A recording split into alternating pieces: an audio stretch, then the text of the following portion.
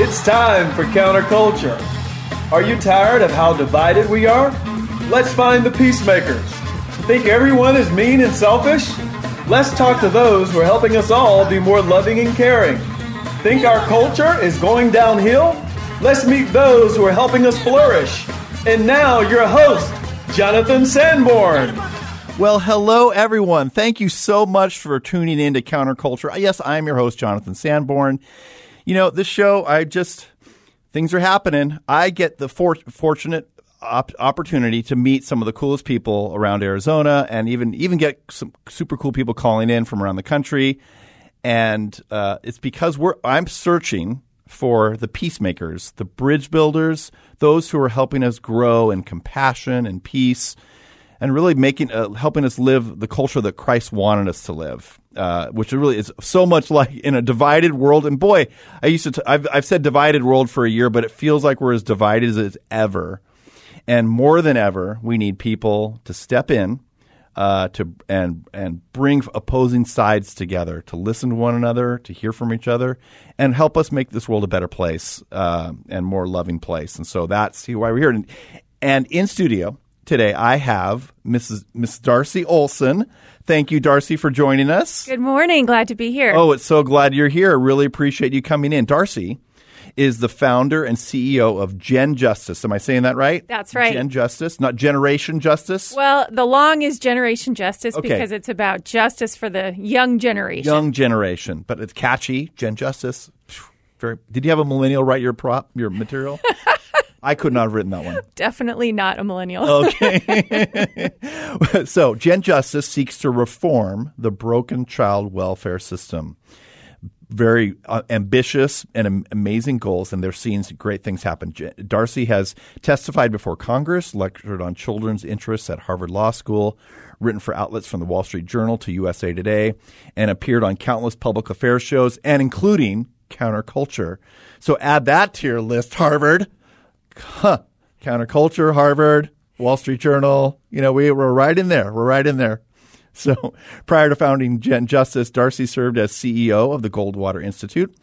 And among her achievements was spearheading the Right to Try movement, which started in Arizona and now gives all Americans with terminal illness a fighting chance to a longer life.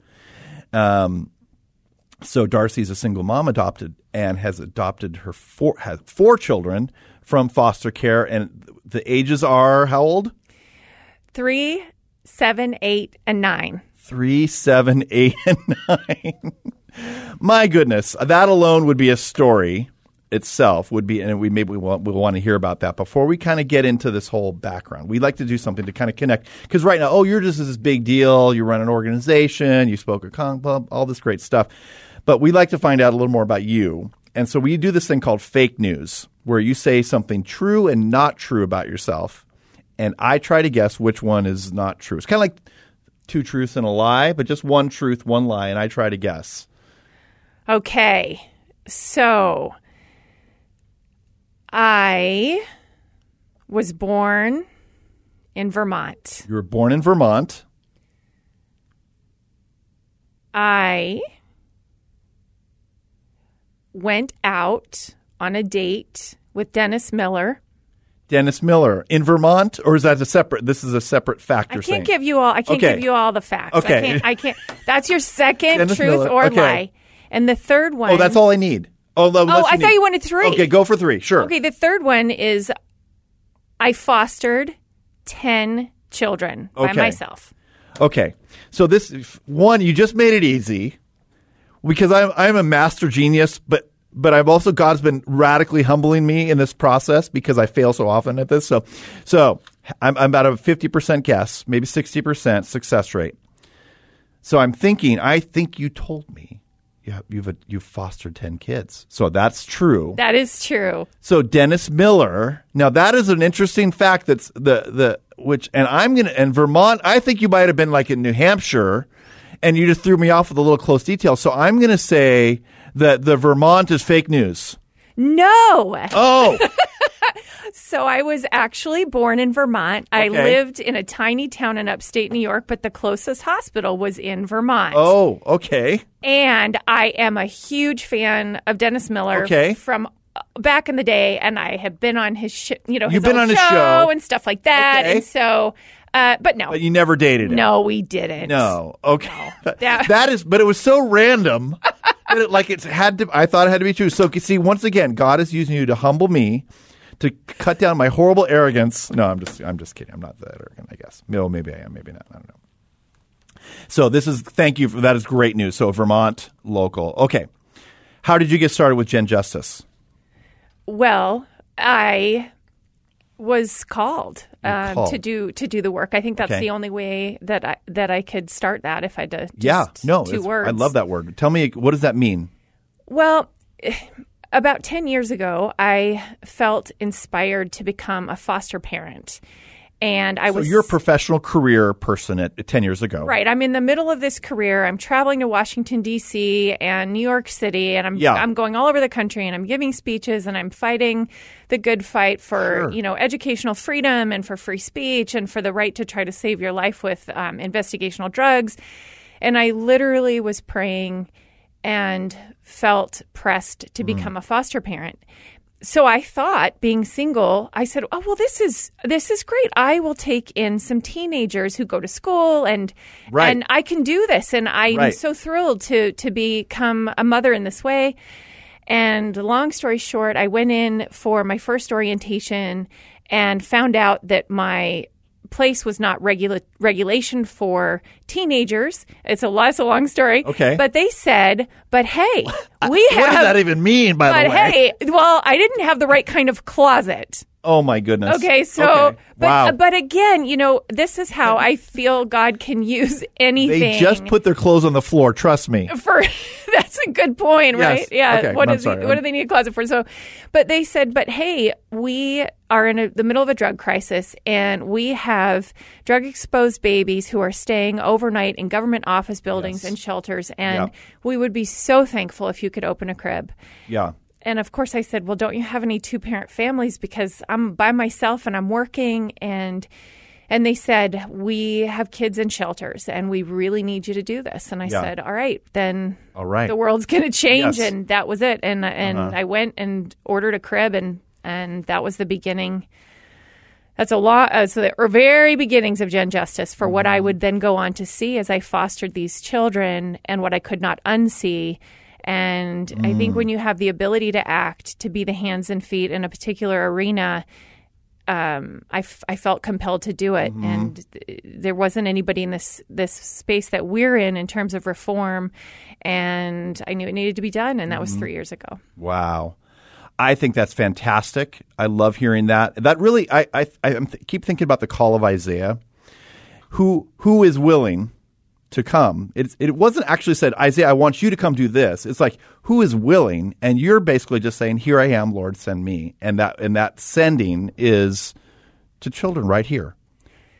And I would say, you see me tearing up because I'm so fond of that scripture. And I think all of us in this world, for the foster parents out there, the parents, the people, the brothers and sisters, the husbands and wives, I think the feeling when we enter something that is as sort of overwhelming as some of this work is, we feel inadequate. Right. And I would just like to say that, we're all the same. Yes. We're all the same. And it's I'm no better of a mother than anybody else. Right.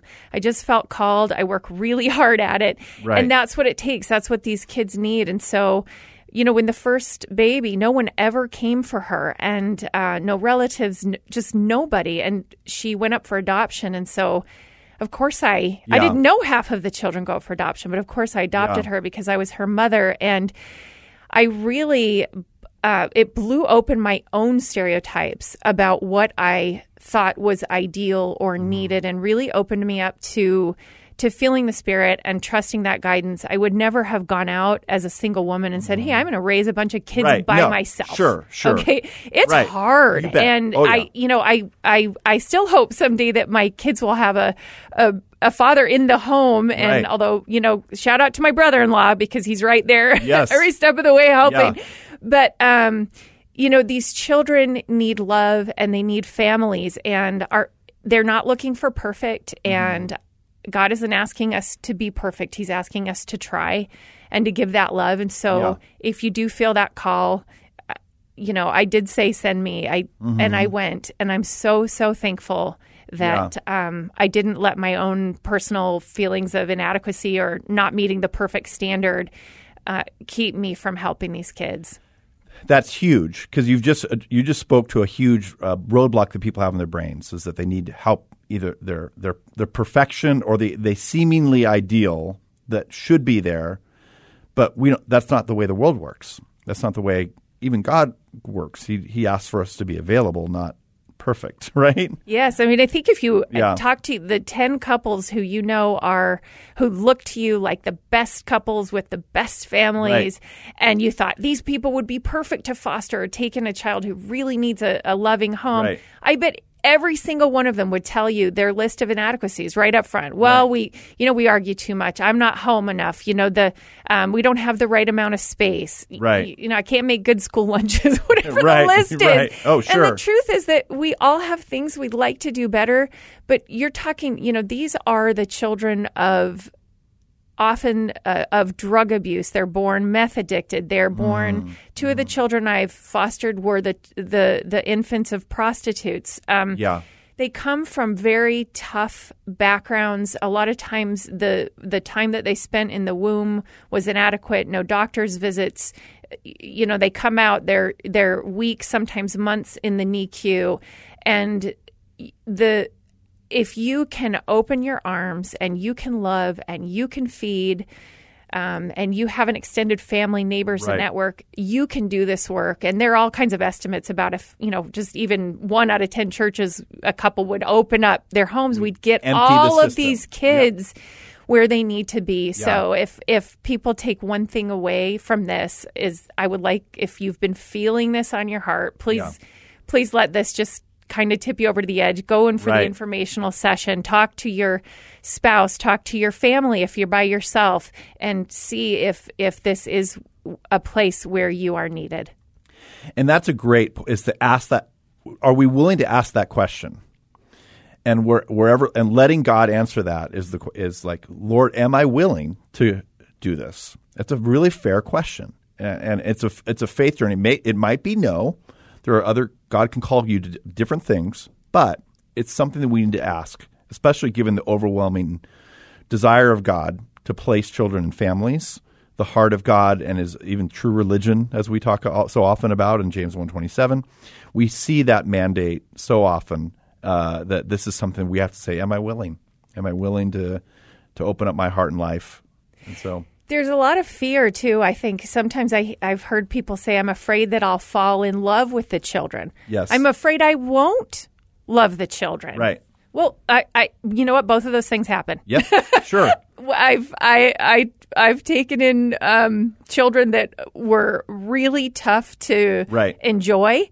Right. And I have taken in and fallen in love and seen those kids go on to other places, and not always good ones. Right.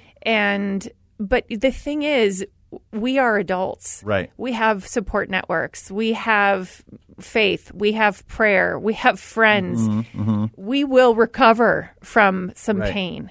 And these children need us. And so each time I fostered, I always thought about that. You get these worries, and then you think, if the basket with the child or the baby, in my case it was mostly infants, but we're on the doorstep, would I open the door and would I take that child? Right. And of course the answer is almost invariably yes. Right.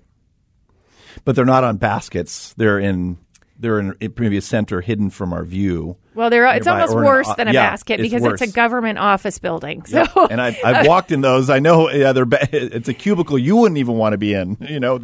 And here's a child with a little cot and a bed in there, right? That's right. That's right. And it's one thing people don't know about the system is that most of the kids going into foster care are under 5, and most of those are under 1.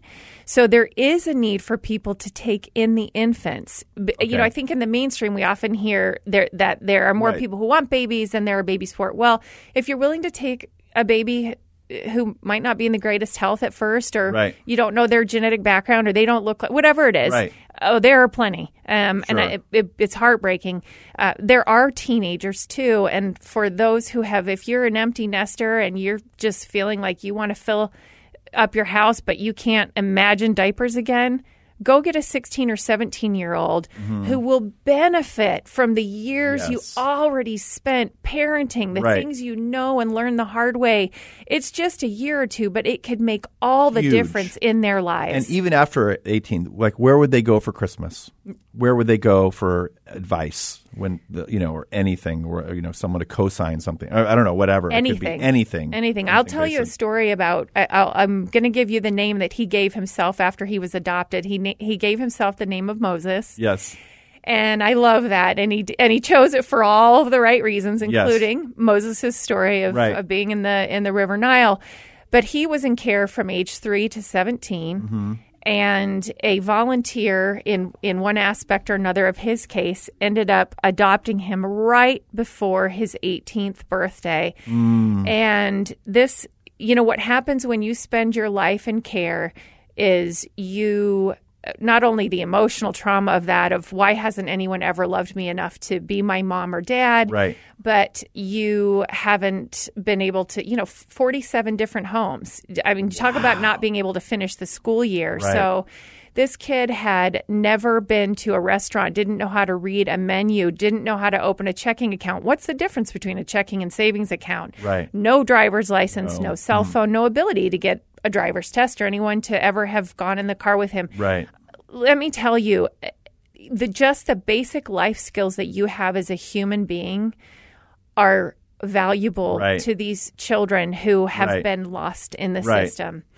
I think we think it should be like this Hallmark movie type situation where it all turns out certain, but you can offer so much even in that context of stability and life support. And can I just want to say one thing about this kid. I've never seen a kid come so damaged and broken and hurt, and he has gone on to serve in the Army for this country. He is so dedicated, and he has so much camaraderie there, and we are so proud. And I just want to say that speaks to his strength of spirit, but also someone was willing to step in and went through some rough times. It was not easy those couple of years. I mean, that's a rough thing, but it can be done. And I love that story because we never want people to give up hope, whether they're 18 when they get it together or 30.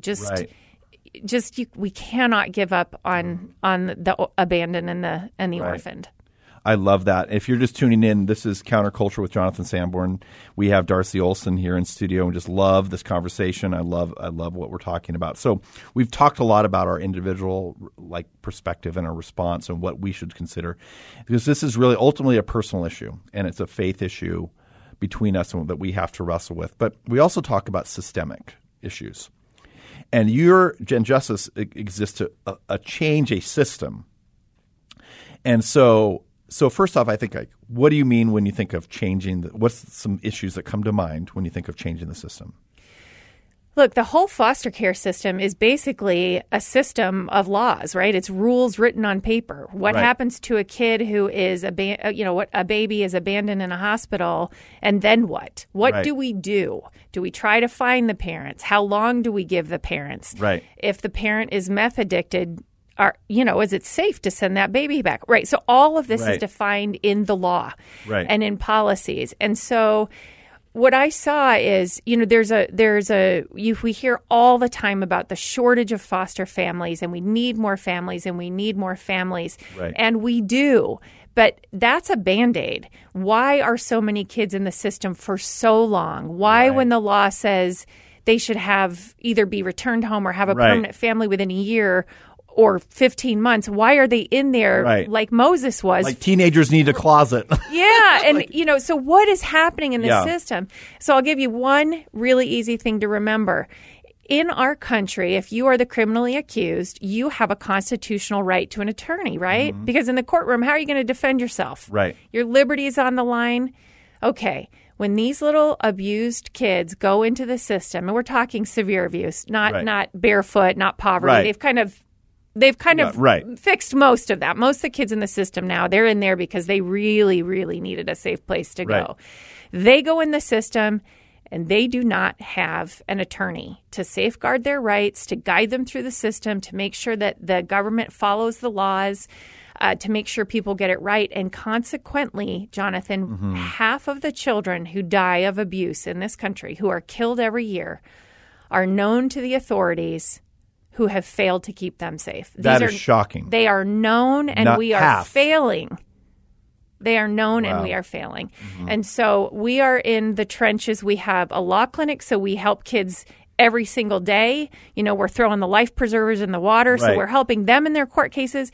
But we're also changing the laws. So these can be state or federal policies. We have laws that are moving through the legislature right now to give these kids the right to an attorney to enforce their laws and to keep them safe until they have a family, for heaven's sake.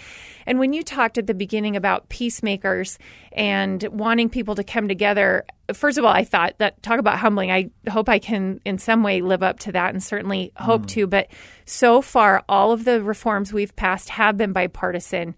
They are consensus reforms, and it's because everybody agrees that kids need families. No one wants to see these kids lingering. And so we just have to come up with the reforms that can move them a little faster and keep them safer. And so that's really what we're doing. That's huge. And I think that I'm learning a lot about the legal system. I mean, I know there's a lot of, like, we have a whole Department of Child Safety, and there's a lot of different groups that rally around children. There's court-appointed special advocates. So you think of that there's a lot of resources, but actually in court, there really is no direct legal representation? So a few states, they do have child attorneys, but not many. Okay. In the states where they do, the research shows that those kids will get families either reunified, either at home safely or with a relative, or a new family, like in the case like my adopted kids, 3 times faster than kids without representation. And it's not just getting to family. So, Jonathan, I just issued a report, and it's on our website at genjustice.org, and it's called Disappearing and Dying. And my colleague, Rebecca Masterson, and I tell some of the stories of the 20,000 kids a year who go missing from the foster care system. These kids go missing, and there are almost no searches for them. Their pictures of many of these children are non-existent. And it was only about 5 years ago where the law even required their names be reported to a central legal database, so that, these kids are being trafficked, crossing state lines. Well, the police couldn't help. Yes. Without pictures and without being notified, how are they going to find these kids? So one consequence is that the vast majority of kids in our country who are trafficked are from foster care system. Yes. These are the kids. These are the disappeared. These are the trafficked. So if you have been horrified by these stories of sex trafficking and these pedophile rings that are online, then you care about kids in foster care. Right. If someone tries to take my kid, Jonathan, we're going to have a search like they had for Elizabeth Smart, right? The entire city of Phoenix is going to look. There's going to be an Amber Alert. These kids by definition, don't have parents to be their advocates. Right. And not only that, but when they go missing, a lot of times the agencies write it off as runaways. They'll say, well, this kid just ran away. Right. Well, if the child was lured, sometimes they're lured because someone says, hey, I can keep you safe, or I'll be your boyfriend, or something like that. Well, the same thing happens in the private sector, and we call it a kidnapping, even if the kid left willingly. Right. And because they don't know the dangers, right? Right. So we call that, if that were if my kid were 16 and she walked out not knowing really what she was walking into, we call her kidnapped. But a foster kid who goes missing in the same way is called a runaway. It's wrong. It needs to stop. They actually close these cases out for many of these kids before they're ever found at the age of 18. And, I actually had an agency official once tell me these kids are a rounding error in the system. Oh, my goodness. And that's absolutely heartbreaking. And that's so contrary to what we believe as Christians, that everyone is unique, valuable child of God. We always say every And you know what? In the foster system, the number who go missing might be a rounding error. Yeah. But every number has a name. Right. These kids, as we write in this report that you can find it at genjustice.org, the kids know that no one is looking for them. Yeah. They know that. And so can you even imagine, these stories of the kids who are recovered, they'll always say, I knew my parents were looking for me. And these kids also should know that love and that safety. What a great way to wrap this up. Darcy, thank you so much. I really appreciate you sharing. genjustice.org. They can learn more. Thank you for coming into Counterculture and sharing this amazing and challenging talk. Thank you for giving voice to these kids, Jonathan. Appreciate you. Thank you. God bless. Thank you for listening today. Counterculture is made possible by Care Portal, helping local churches help children and families in crisis. Sign up you and your church today at careportal.org. This program was sponsored by Care Portal.